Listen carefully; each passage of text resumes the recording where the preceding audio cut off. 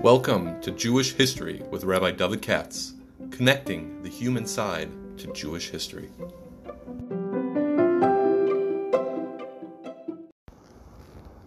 For sponsorship opportunities or to support this podcast, please visit our donate page at www.support.rabbidavidkatz.com.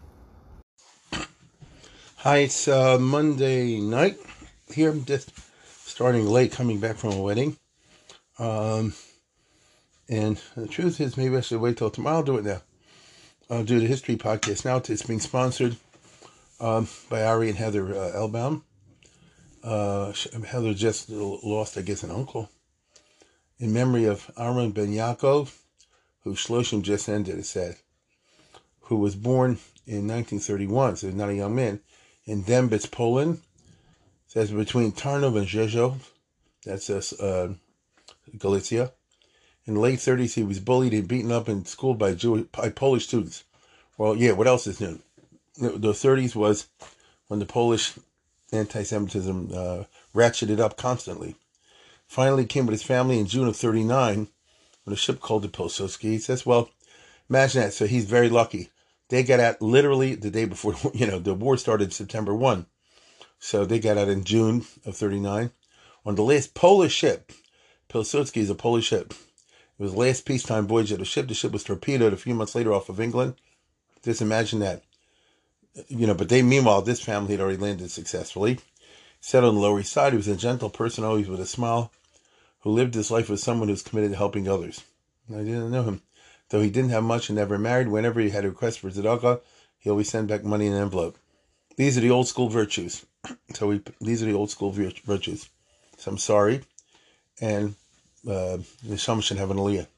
Aaron Ben Yaakov. I want to talk about something, maybe ramble a little bit tonight. And that is, I did last week.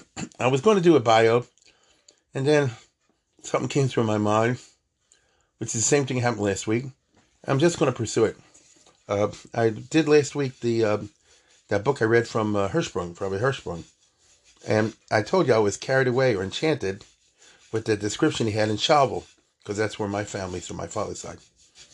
And in late 39, early 40, which I thought was a wonderful story that Rabbi Hirschsprung wrote.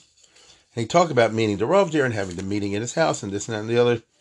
And that led me to think about the last rabbi of Shavel, the last Rav, who was a famous person back in the day, but it's not so well known today, Rabbi Bakst, Aaron Yossi Bakst.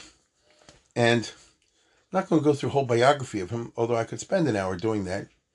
I just don't feel like it. But instead, talk about the difficulty sometimes when we get famous people, especially famous rabbis, of putting together competing narratives, especially when some are hagiographic on the one hand, and some are like anti-from on the other. And so ordinarily you think the truth lies in the middle objective one, Belav Davka. But it's very interesting how these things turn out. Now, so for our purposes, I'll call him our hero tonight. Rabbi Aaron Yosef Bakst, who was a rabbi in Shavel in the last 10 years before the war. He had a lot of positions beforehand. And as I said before, he was a famous person in the day, but unusual. Normal, regular people don't become famous usually. You have to have something unusual about you. Now here, we're talking about somebody, let's see, he was born in the 1860s, early 60s. Let's say 1862, and let's say he died in 41. The Germans killed him. Hitler when he came in. So what does that give you? 60 to 40 is almost 80. That's a long life. Now, and then a very tragic and sad end, like the old Lithuanian Jewry. Now, listen closely. Here's somebody who's a product of the Musser movement, sort of. What I mean is the following. Hold on one second. Hey, sorry, I got interrupted. But here's somebody, let me frame it this way. Here's somebody, if he's born in the 1860s, then he lived at the time what we would call the rise of the Litvische Yeshiva, as a special, specific movement in Jewish history, which is still with us in one fashion or another today. That's a very distinct phenomenon. Not all yeshivas in Lithuania were Litvish yeshivas. And I'm speaking specifically of the context of an ideological yeshiva, and that's associated with the Muslim movement, the Alter Slobodka. So no, it's not with Volozhin, other yeshivas, kollels that were closes that were there before, but which is super Litvish, but they weren't the same thing. But rather a movement that arose in the context of modernity as a counter-modern movement, and where the Musar was, among other things, an ideology of counter-modernity. And that's very interesting. This is really associated with the Alter Slobodka, and our hero today had a funny, interesting role in all that. At least I think. And I'll tell you why I say it that way. As I said, I was reading this Hirschman book last week, and I read about the Rub there, and my father told me a little bit about him. They passed away many years ago. And since I mentioned it also in Shul, so a guy in my Shul, Rabbi Semenowitz, brought me a book called the Ivia book. So Rabbi Aaron Bakst was born in Ivia, even though he learned elsewhere and became rabbis in other cities. Ivia is a town not too far from Vilna. It's in Belarus. Litvish, you know. I was actually there for 5 minutes a couple years ago. Some of you may be familiar with the fact that Chaim Ozer was born there, things like that. And the town was wiped out in Hitler's time. And this guy, Rabbi Semenowitz, his family is originally from there. And so he's into that. And after the Holocaust, I'm sure many of you are familiar, one of the things that happened after the Holocaust was that survivors in different places, usually not in Europe, wrote these Yizkor books, in which they tried to preserve the memory of the town that was exterminated by recording whatever by memory or by documentation or things like that. And so there are hundreds of them. You used to see them at the Hebrew College all the time. You know, the Schnippeshik book, the Pibishik book, the little Yampol, every town that they had people who survived in America or Israel, or maybe in South America, they would put together even in Hebrew and Yiddish, a kind of Yizkor book, with articles, contributed by people from that area about things that happen to personalities. Usually they're not from, but some of them have from in it, and some of them are very interesting combinations of from plus not from, because after all, both sides lost people in the Holocaust. So this is a book about Ivia, and he showed me an article about Aaron Yosei Bakst, who was a native from there, even though he didn't live there. And I read it's 2 pages. It's called Sefer Zichron L'Kehilas Ivia. And it must be a very frum guy, because it's called Harav Magon Rav Aryeh Yosef Bakst Zecher Tzaddik L'Bracha. That's a frum way of writing. So anyway, the point he's trying to make is like this. This person I'm talking about emerged as one of the great frummies of all time. But, like I mentioned with Chana Wasserman, that doesn't mean that when you're young, you have interests that are not outside Gemar. If Chana Wasserman was into Kant, don't be surprised if somebody else is into this. Now listen closely to the years, and I'll just paint a little bit the picture. I don't want to go to a long thing tonight. He's born, let's say, in 1862. That means when he's growing up, it's 1870s. 1870s, in my opinion, I would call it the peak years of the Haskalah in Russia. That was the Hebrew Haskalah, which attempted to create an alternative culture, and was in Hebrew, Jewish, and was very moshech, particularly for yeshiva guys. What yeshivas were there at that time, mainly Volozhin and a few other places like that. That's what it was. In the 1860s, 1870s, there still was the leftovers of the old system in which, like in Hasidic areas, every town had a beis medrash. Not many kids went to something formal with a yeshiva, with a program, with a curriculum, with a mashgiach and all that.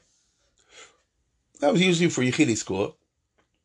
Most, those who were learned in the local beis medrash, in their little town. And the local people would bring them sandwiches, food, whatever tea, more or less.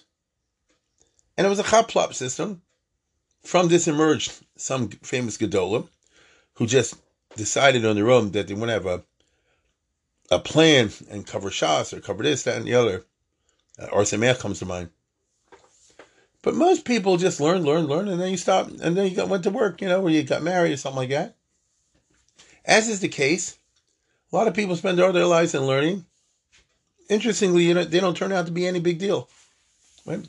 Today, things are slightly different, and maybe more than slightly different, thanks to the Daf Yomi, number one, which takes everybody through Shas, and thanks, number two, to these really cool Daf Yomi givers, especially these big guys that have thousands of people listening.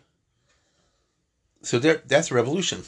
They're making the Gemara available, and even some of the raid in ways that wasn't there before. Plus, of course, you have the Art Scroll, you have the Mesifta, and so forth. So we really are living in different times.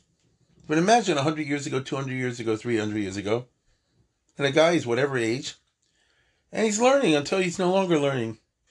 You got to get a job, gets married, whatever. So what did he learn? I don't know, Baba Kama, all this, all that. You know what I mean? It doesn't all come together necessarily. Now, he's a Ben Torah. He's certainly Mekayim, Talmud Torah, and all the rest of it. But only a few, the talented 10th, get to have a whole heck of emerge as significant Talmidei Chacham and all that. It's from that talented 10th came the rabbis, the Dayanim, and all that sort of thing. That was the old system. Problem is, by the time you get to the middle of the 19th century, the era of Yisrael Salanter, so the Haskalah is making it that the Gemara is all boring. The Haskalah stuff is more interesting. And so little by little, people pull away from A and go into B. That's what freaked out Yisrael Salanter. And that led him to try to create the Musar movement, not simply as Tikkun Amidas, but also to give a, what's the right word? A charge to the religious studies and to people's emunah, and to serve as a counter force against what he saw as the negative trends of the Haskalah. Okay? But Yisrael Salanter never made a yeshiva or anything like that. He just operated on his own basis, because he wasn't from yeshiva background. I believe that I think I'm right that Yisrael Salanter never went to yeshiva. I think that's right. Right? That's what I'm trying to say. He came up through the system I just described. He was a genius, in a young age he started with a big gadol, so he's the talented 10th, but usually it wasn't necessarily like that. His disciples tried to carry the ball forward, each in his own way. None of them were really able to succeed. It was the Alter Slobodka, I would say, generally speaking, most people would say, that found the right way. How should I put it? He, schmied around till he found the right way, and that's the modern Lithuanian yeshiva of the sort that started with Slobodka, but then, the others either were influenced by Slobodka or taken over by Slobodka or something like that. That became the model. They called it the Musar Yeshiva. But the point isn't simply to be a nice person and learn Mesilas Yesharim. The point is to have a counter-modern ideology so that you're given a shot, an inoculation, against the dangers of atheism that come from modernity. That's more or less what happened. Now, that means that the Alter Slobodka was a people not so many people know too much about him. And the only detailed biography that I'm aware of at all would be the Tenuas HaMusar. And, which is based on a lot of memories and things like that. There were people there. Rabbi Ruderman was a Talmud for all the rest of it in his later years. But listen closely. The Alter was born in 1849. So when our hero was born, he was like 13 years old. 1862. And the Alter, like many young people, was once upon a time not Alter. And he got married and he lived wherever he lived, Kelm or something. And by the 1870s, right, he learned with the Alter of Kelm. 1870s, he started to form his own ideas of creating what emerged as eventually, after many changes of clothing, the Volozhin Yeshiva that you and I are familiar with, which again became the ancestor of all these other yeshivas, Chamberlain, Ner Israel, and Hebron, and so forth. Now, with this counter-modern ideology sort of built into the curriculum and the whole business of a mashgiach as a major figure, ideological figure, it's interesting stuff. Now, that means that the key years would be the 1870s and the early 80s. I'm not going to do justice to this now, but I'm just going to touch on Rosh Hashanah. The 1870s was with the height of the appeal of the Haskalah, and I might say that it's a time when the Haskalah went pretty radical. Without going through a whole big arichas, there was a guy, Lilienblum, and he wrote this thing called Orchos HaTalmud, in the late 1860s, in which he said the whole Gemara is baloney, and that evoked a literary war where all these rabbis wrote against him because there was a from newspaper called Halavonon. There's a guy, Gideon Katznelson, who wrote a whole book on this. And I think, in my opinion, the author was smart enough to perceive that engaging in polemics is actually counterproductive. You understand? Are you going to go today? Some people will disagree with me, but they're wrong. Suppose a Reform rabbi comes out and says this, that, and the other. You can have, once upon a time you have the Jewish Observer and this, and that, and the other, all argue against them. And that's where. What's the point? Matter of fact, you actually give him the credit. You're helping him. The most effective thing is to just totally ignore it. You understand? And do your own thing. I think experience has demonstrated that in the last 50 years. Now, this more or less was Mahalchad Alter Slobodka, as I understand it. And already in the 1870s, he was engaged in the project, as I said before, and he's a young man, he's in his 20s. Because he's born in 1849, he's not 30 till 1879. Of trying to get money together, and in this little base manage here and there, and Covenant, whatever, put together a place where he's going to, where he'll run it the way he wants to run it, and the young guys will be exposed to his type of musar, and it'll be an effective thing not only for Tikkun Aminus, but also as a countervailing force against the Haskalah. Later, in the 1880s, things changed because of the pogroms that emerged in 1881 and 1882, and that led to change to the Haskalah and Zionism and all the rest of it. But that's not what I want to concentrate on. Now here I'm going to share with you two different narratives. And this is the problem that happens when you read these big rabbis in Gedolim. If I'm interested in the bio of Aaron Yosef Box, where do I go? Nobody wrote stuff on him. Not really. Except the Tenuos HaMusar, that 5-volume business from Dov Katz. Okay. He's telling over what he heard, because he lived in Israel. And he'll say that Aaron Yosef Box was a close Talmud of the Alter and of the Itzla Petterberger, because the Alter and Itzla Petterberger worked hand in hand in the 1870s and 80s. That's actually what caused the counter revolution against Musar. That's a whole thing by itself. Pullman's on Musar, as they call it. And he was a Talmud Alter of Kelm, and there are stories about that and so forth. Then I'm reading this book, or this 2-page business from the Ivya book, which may be baloney, or may not. It's a memory thing. Whoever's writing after the Holocaust is going by local talk. This is what people said in Ivya. And it said that he was an Eloi from early age, and he learned in Volozhin and Slobodka, that's kind of true. He obviously was an Eloi. We wouldn't be talking about him. He did go for a while to Volozhin. So somebody's learning locally, so he's like 14 years old. That would put you at 1876. Then he's in Volozhin for a little while. But he's not staying in Volozhin, which is interesting. Why not? Volozhin is where you went if you want to become a big Rav. He ends up in Kovna, Slobodka, which is a suburb of Kovna. And he's, from the first boys, he puts he's learning in Slobodka. The Slobodka yeshiva didn't exist in the 1870s. he means the first beginnings of a group of guys. The Alter gets together in a certain base medrash. Then eventually, over the course of time, a number of years, evolves to what you and I would call the Slobodka Yeshiva. So he's interested in the Musar. And he said, Mesaprin, which means Mizak, Shabalam de Yeshiva Slobodka Yotza Kol, Sha'ar Nitfis Laminas V'Koris from Chetzonim. So here is a boy who's in his late teens, and he's reading Sfarim Chitzonium.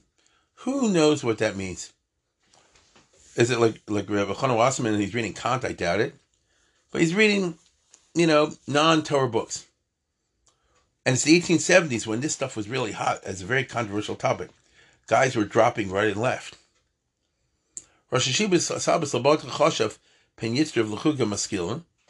So he was afraid, the Alter, that this guy's going to go up the derech. So he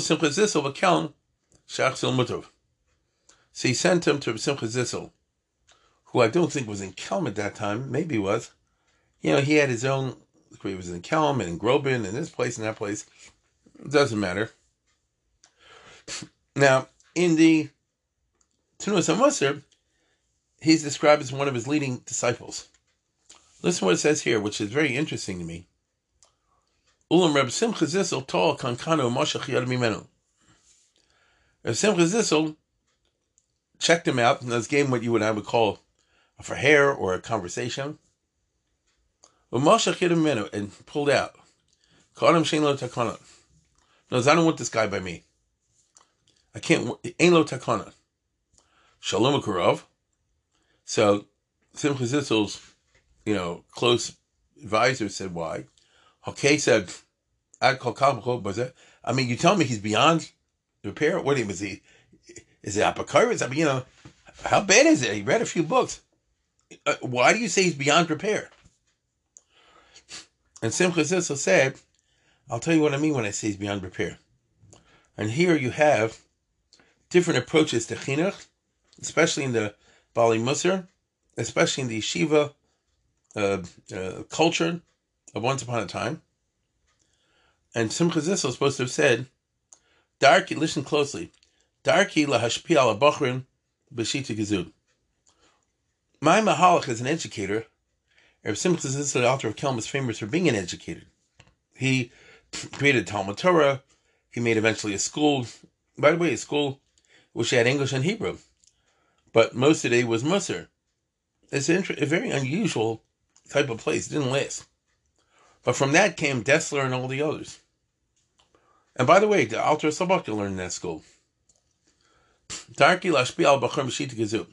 This is my educational philosophy. Ani mefariko sam le'evorim, v'chozer mechaber lefi ruchi, kishem nesun kula hashpasi. It's remarkable. I take these boys when they come into my school, I break them apart. Ani mefariko sam le'evorim. I break them apart into their different evorim, and then I reassemble them. V'chozer mechaber lefi ruchi. So literally, it means I tear all their limbs apart, and then I replace it in a way that suits me, like a Picasso picture. The right arm is coming out of the nose, left arm is coming out of the foot, like that. Now, of course, he doesn't mean it that way, but he means spiritually, get it? I take their mitos, their whole way of thinking, their personality, I guess you'd say, and I rearrange it. And that's what I do. Our Chikzu, this boy Aaron Yosef Box, Bar Samchahu, I understand that to mean he's a Bar Samcha. No, he's the only mature guy. And he's a self-assured guy. Venu Nitlash Basi. I can't pull him apart. Isn't that interesting? I tried to break apart his Avarim. And I see they cannot be reassembled. Which therefore means, as I understand, he's already a formed person, and I cannot unform and reform again. This is quite a remarkable story. It does sound like Reb Simcha Zissel, the Alter of Kelm, who did have this kind of educational philosophy of him being a dictator and guiding very stark the boys with these long schmoozes, and he would rip them apart if they deviated from the rules. I mean, this was a sheet of his, you understand? and you're supposed to not look at outside the window. You get knas if you do, and all kind of things like that, with the purpose of, I guess, in his opinion, breaking the bad midas and turning them all into Bali Musa Yerem Shleiman. But in order to do that, I have to kill you and make Tchiras HaMesim on you as a different person. Now you come to my school expecting to be killed and then being revived as a different person under my hashpah. This, my friends, is the philosophy of the military. Right? The philosophy of the military. You take an army, but you have all kinds of different people.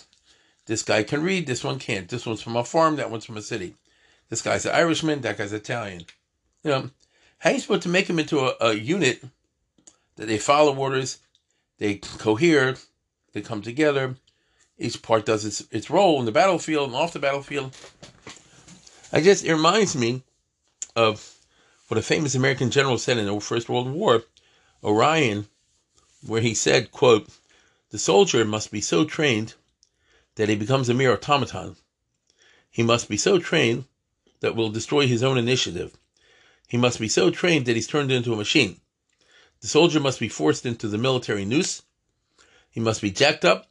He must be ruled by his superiors with a pistol in hand." Now, that is a grub way, a military way of talking about it. That's not the Alter of Kelm's not talking about that. But emotionally and hashkafa-wise, he's talking about that. And so the idea is you come to my school full of whatever you have, and we'll get rid of all that. We'll give your brain a rinse, right? And we'll start all over again, and we'll teach you the right hashkafas. If you don't agree with my hashkafa, don't come to my school. And so according to this, our hero came to the school, obviously not as such a young man, and he said he's too far gone. Now, I don't know if that's a true story or not, because, let me say this. And so the result would be that he would leave here and go back to the altar, and then the story would go, as I would reconstruct it. In the altar, he's found a different approach, because the altar did not believe in this kind of way, but rather you take the person as they are and don't try to rearrange them, and work with them in a more subtle way to find out what the Yetzer Tov and Yetzer Hara is, and accent the first and decrease the second. So if a guy was good in history, you wouldn't tell him to give up history, to find a way to use it for frum. If a guy was into science, figure some way to use it for frum. It would help out the learning, not to replace the learn, help it learn. That's my understanding. And even in the Tnuas HaMusar, if you read the part about the Alter Slobodkin, he's the only one who has a long sustained biography written in the 50s. He'll say that during these years, what we're talking about, late 1870s, when the Alter of Kelm set up this new school, implementing his educational philosophy, this militaristic educational philosophy. So the Alter, Nosson Tzvi Finkel, was there as like assistant principal. Listen to this. B'shnas tarlav achar shenizkar beisa Talmud b'Kelm behetik mekom legrubin. That part of the story of the Alter of Kelm, who was a disciple of Yisrael Salanter, was he set up a certain system in Kelm, the Talmud Torah there, and which is not identical with the yeshiva, as a super Musar place. The local people didn't like it, and they were malshoning him to the Russian government. By the time it's over, he fled there, and he moved to Latvia, near the ocean, near the sea, in Grubin, and he set up, in Latvia was outside the Pale Settlement, even though it's the Russian Empire, and the type of Jews there was more Matim, and he set up this new model school, and he brought Nosson Tzvi Finkel, we called Alter Slobodkin, was a young man at that time. At the time I'm talking about, he'd be 27 years old, to join him as his assistant principal. Over of Nosson Tzvi B'Yachadim, Simcha Zissel, Grabin, B'Shemish Ka'ozer Ban Hol Samosa, assistant principal. Ulam, Lo Tamid Hishtavu Deosem B'Shidusem, Hachinuchios. That's what he writes in Sefer Tnuas HaMusar. They didn't see eye to eye in their chinuch hashkavas. Right? This is amazing. you have a disciple and a master, because the Alter Sabaka learned by the Rav Simcha Zissel. That was his Rebbe. But obviously, he didn't rearrange him because, which is true, he didn't, because he came and joined him later in life, because they didn't agree in their educational philosophy. And even though these are two great people, both super Bala Musar, but in their chinuch approach, as we would say today, they did not see eye to eye. This, by the way, for those who are interested, is in the third chelik of the Tnuos HaMusar, page 19. Lo Talmud Hishtabu Deosem B'Shittasem Chanuch. They don't only see eye to eye, and you Chalukah Hashkos B'Nim. Rav Nosson Tzvi Lo Himshich Zman Rab B'Guvrin. Therefore, he didn't last in his role as assistant principal too long. For Avar Liyasin Moses Taurus B'Yoson Satson, and he went on to leave there and try to found different mostos, B'Yoson Satson, on his own initiative. And of course, what it means is in his own style. And that eventually, as you and I know, became what you and I refer to as Slobodka. It started in a small base medrash, etc., etc. Okay? So this is quite remarkable, because then it would imply that what happened was that after this bad experience with the Alter Kelm, our hero, Baron Yosef Box, went back to the altar. And there he met a different style, who didn't try to break him apart and reassemble him, but worked with him in his own strengths. And as we'll see later on, if I have time, he emerged as a major rabbi and a major, how shall I put it, speaker, Musar speaker, orator, and so forth, which is why he had a lot of famous rabbinic positions. And the style of the Alter was more along those lines.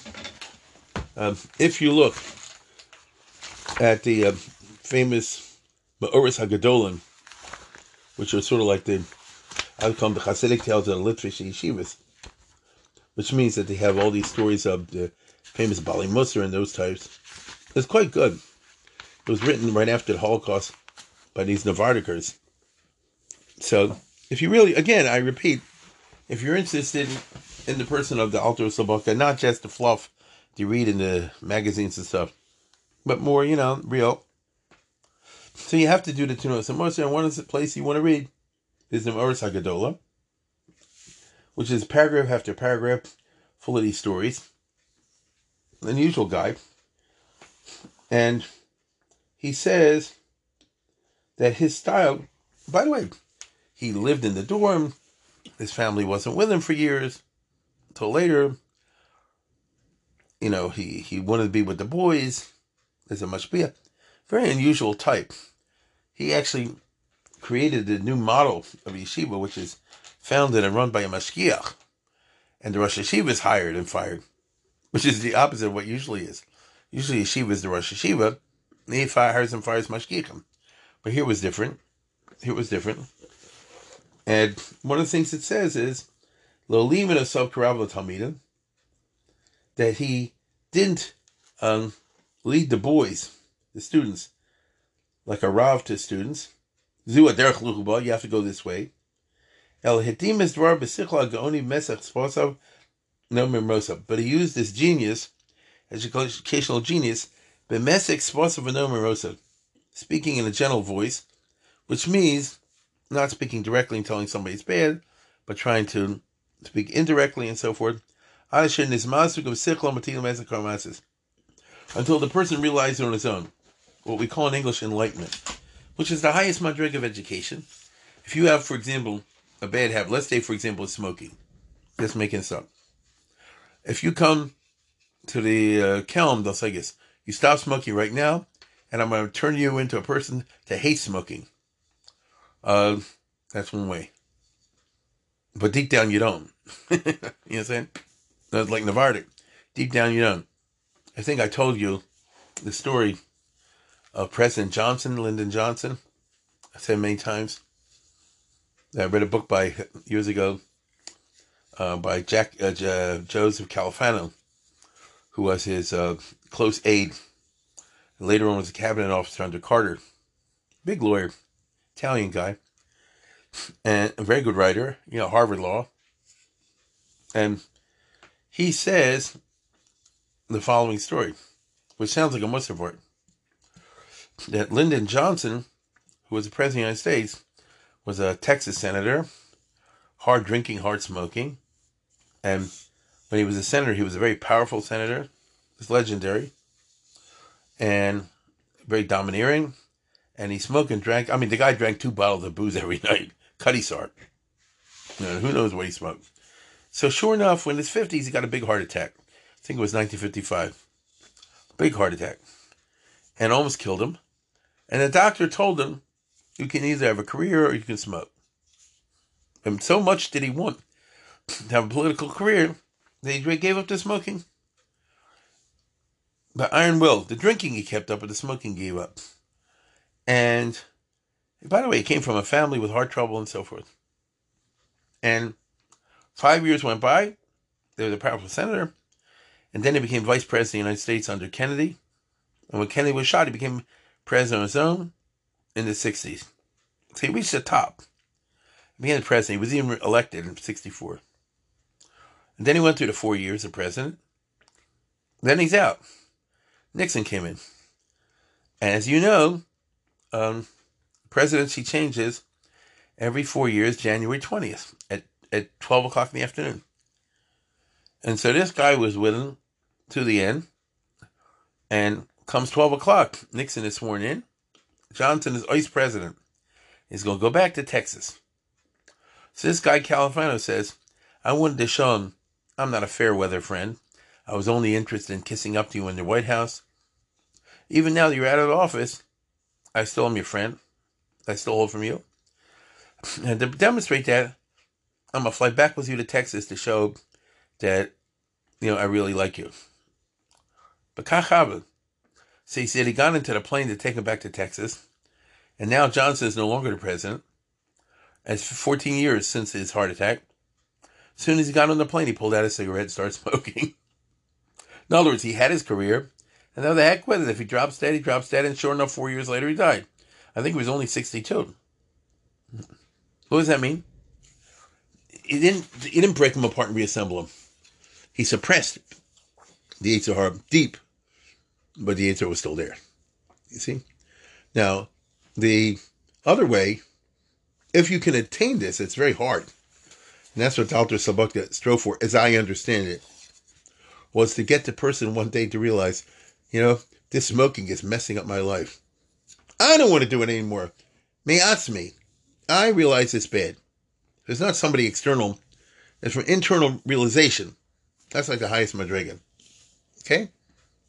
And therefore, our hero would have gone on to actualize his kochos, or whatever you want to call it, and then go on to be a big rabbi in this place and that place and the other place. The only reason I haven't heard about him is he wasn't able to start a big yeshiva. He started little yeshivas. Wherever he was, he was 20, 30, 40, 50 guys. And it didn't take off in the way that, Slobodka or Tells or whatever, communists or these things took off. It was a local thing. And that's why you probably never heard of him. But he was a big guy in his day. And he was a tremendous orator. And the Tenuos HaMusar says that one of his shtick for the oratory that people used to like him, which I imagine is how they elected him to be the rabbi in Shabbat. I don't know. It happened in 1929. I happen to know that Shabbat was the second biggest town in Lithuania, in the Republic of Lithuania, because Vilna and those places were part of Poland at that time because of the borders and the wars and everything. Here, 1 second. I'm pulling up the YIVO site because a lot of times they have the latest research, the most up-to-date research of the figures. And according to this, in the 20s and 30s when my father lived there, it was a town of 8,000, 9,000, let's say. It had been much earlier, bigger, but that's what it was. And of course they had, there were 15 shuls, and There were even a few Hasidim, a few Abi Lubavitch, and mostly it would be, I won't say mostly, imagine a town about 8,000. I have no idea, but I strongly suspect it was 50-50. 50 from, 50 not from. That's what I strongly suspect, because I know there was a very important non-from element, but there was also an important from element. They say over here in the Yiva there was a yeshiva. I don't believe that is correct. I could be wrong. The best of my knowledge, I don't know about that. Unless you're talking about like what he did to put together a small yeshiva or something like that, even though it was able to be bigger. If you listen to what I read last week from Rabbi Hirschsprung, when he talked about his Hasidic yeshiva, moving it there, doesn't sound like they had an yeshiva in Shavel. He was a great Rav, and why would they take him? Maybe the Frum put him in. I know he was an Agudanik. The Aguda was not so popular in Lita. He's one of the founders of the Aguda, actually, Larry Box. But he was a tremendous orator. Wherein lie his oratorical powers? First of all, he was a good orator. But I see, in the Tunas and Musar, he says that one of his shtick was to do like Rabbi Victor Miller used to do, which means he knew a velt of Limudi Chol, right? He knew a velt of Limudi Chol, which he used is from Musar speeches. I'll read you what it says over here. But again, this is from the Tunas and Musar, volume 5. But Ilam Arachav, in the broad public, this Parson of Aaron, Bach Baker, Ba'amanuso Hanaora, Ba'achrosa Halakis Hafilosophies.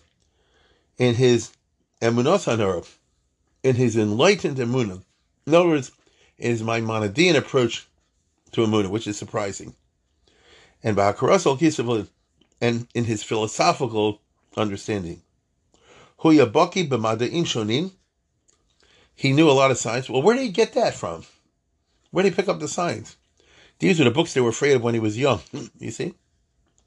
But Toldot Yisrael B'Kor So'om, he knew history, Jewish history and world history. Now, I don't know if this is true. I'm just reading what it says. B'Yediyas HaTeva, he was interested in natural science. B'Shitas Philosophies Hashonos, he was interested in different philosophies. So probably knew Marx and all this the way Rabbi Hirschman talks about last week. It ain't the world we exactly imagine. As Kol Yediyasov Nitzel Kedolochich Amitas Abarbo. But he used all this as part of being a good speaker in a firm direction to prove the creator of the world. In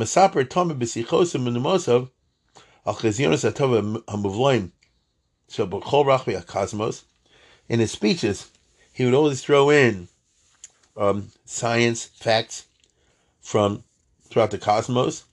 In other words, astronomy, and biology and plants and things like this.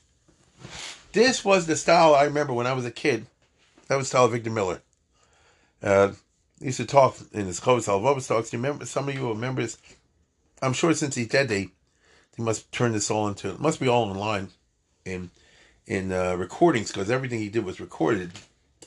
But he would talk about all kinds of things of nature and little atoms or whatever.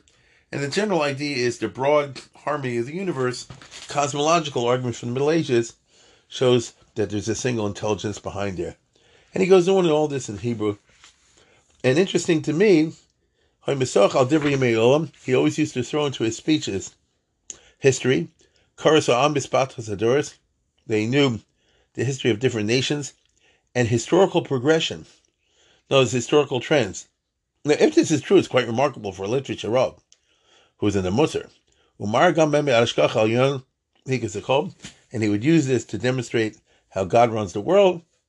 This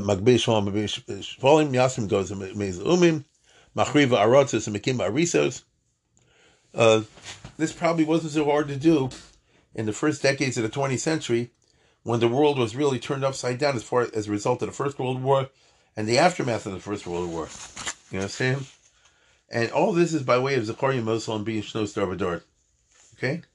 And he even got into these things over here. He says in the footnote that, the Torah says there's only a few, Mafra Parsos over here. The Malagela ain't a Mafra's Parso. the Gomel, the Shofim, Varnevis. You know that whole business. The Torah says only 3, and meanwhile science hasn't found 3. And he says the British sent an expedition to go check it out, and they didn't find anything. That kind of way of talking, which I see would really go over in Lithuania very well in the 1920s and 30s, even if you weren't so firm, right? Now, where do you pick all this up? This is the Limudi Chol that the other one wanted to suppress, and the Alter developed. That would be my understanding of it. It's okay to use this, provided you use it in the right way. Now, I have to say, though, that in this biography of his, which is an essay, he describes him as one of the closest students of the Alter of Kelm, even though the other story was the Alter of Kelm says he's impossible. Okay? His master Kulal Mishnoso Shab, Simcha Zisa Bishkia Kol Libo Misam Shab, Pa Mekshim Sichoso, and Lohirgish Lokis Mervam. He was listening so stark to the Musar Shmuz that he banged the table and broke it. Right? And the Simcha Zisa said that he's going to be a gadol one day. So I don't know, which is the real thing, which is not the real thing. Is there truth somewhere in the middle? Welcome to the problems of trying to pull out the facts when you get contradictory, memories. Because at the end of the day, when you have the kind of thing we're talking about, it's memories and not documents. What I mean to say is, the history of rabbis is usually not one that's documented. It's usually people tell over later on what they heard, or what they thought, or what they remember. And two different people remember the same thing in different ways. Besides hagiographical factors. So it's just, we'll never know, but it's interesting to me that he couldn't have been just a regular yeshiva guy who just Gemara, because where would he pick up all this extra stuff? Now, it's possible to say he picked it up later in life, but the fact that we have this oral tradition, whatever, the Saprim, from the survivors of Ivia, that, they're afraid he's a Moscow and all the rest, because he must have been reading science books, these other books. Now, by the way, where did he read it in Russian? I doubt that very strongly. He must have read in Hebrew and Yiddish. Those are, those are the Haskalah books, So it's always a question, what do you do with a guy in yeshiva who's interested in something else? There's no one answer for everything, but broadly speaking, there have always been two approaches along the lines that I just described today. One is to try to crush and suppress it and declare it to be illegitimate and therefore something you should get rid of. The way you do with a bad meetup. Tell me, suppose a guy's into porn or something, like, what do you say, go and develop it? You can't, it's a bad meetup, You got, you got to get rid of it. On the other hand, is interest in science, the same thing. Is interested in higher mass, the same thing. These are interesting and complex questions. The yeshivas, being certainly in America, are not in a position, they might like to totally eliminate all access to outside knowledge. It's one of the big problems we have today, because a lot of the outside knowledge you get online is indeed non-redeemable. It's all bad. Other stuff not. And again, the public wants to hear the kind of, I think, the kind of approach that Rabbi Boxer was propounding, I think. And so it lies in a very interesting question as an existential problem that cannot be solved. That is, what is the proper relationship between Torah and Limudi Chol, shall we call it this way? Torah Limudi Chol. That is, when I say it's an existential question, by definition, it means there's no answer. There are answers. There are approaches. How this is going to play out in the future is just a very interesting one. That's what I wanted to speculate on. I could go on about this, but I don't want to.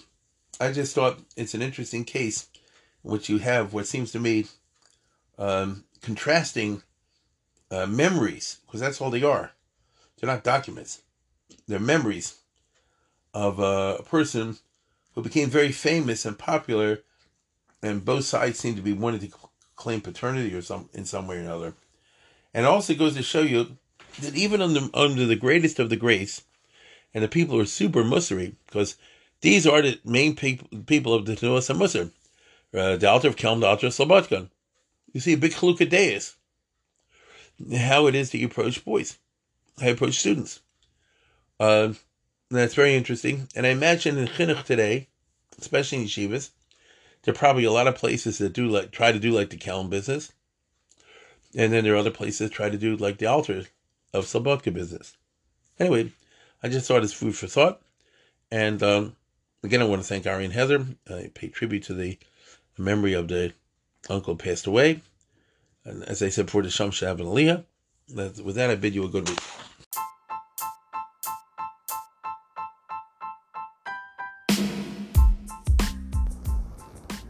For sponsorship opportunities or to support this podcast, please visit our donate page at www.support.rabbidavidkatz.com.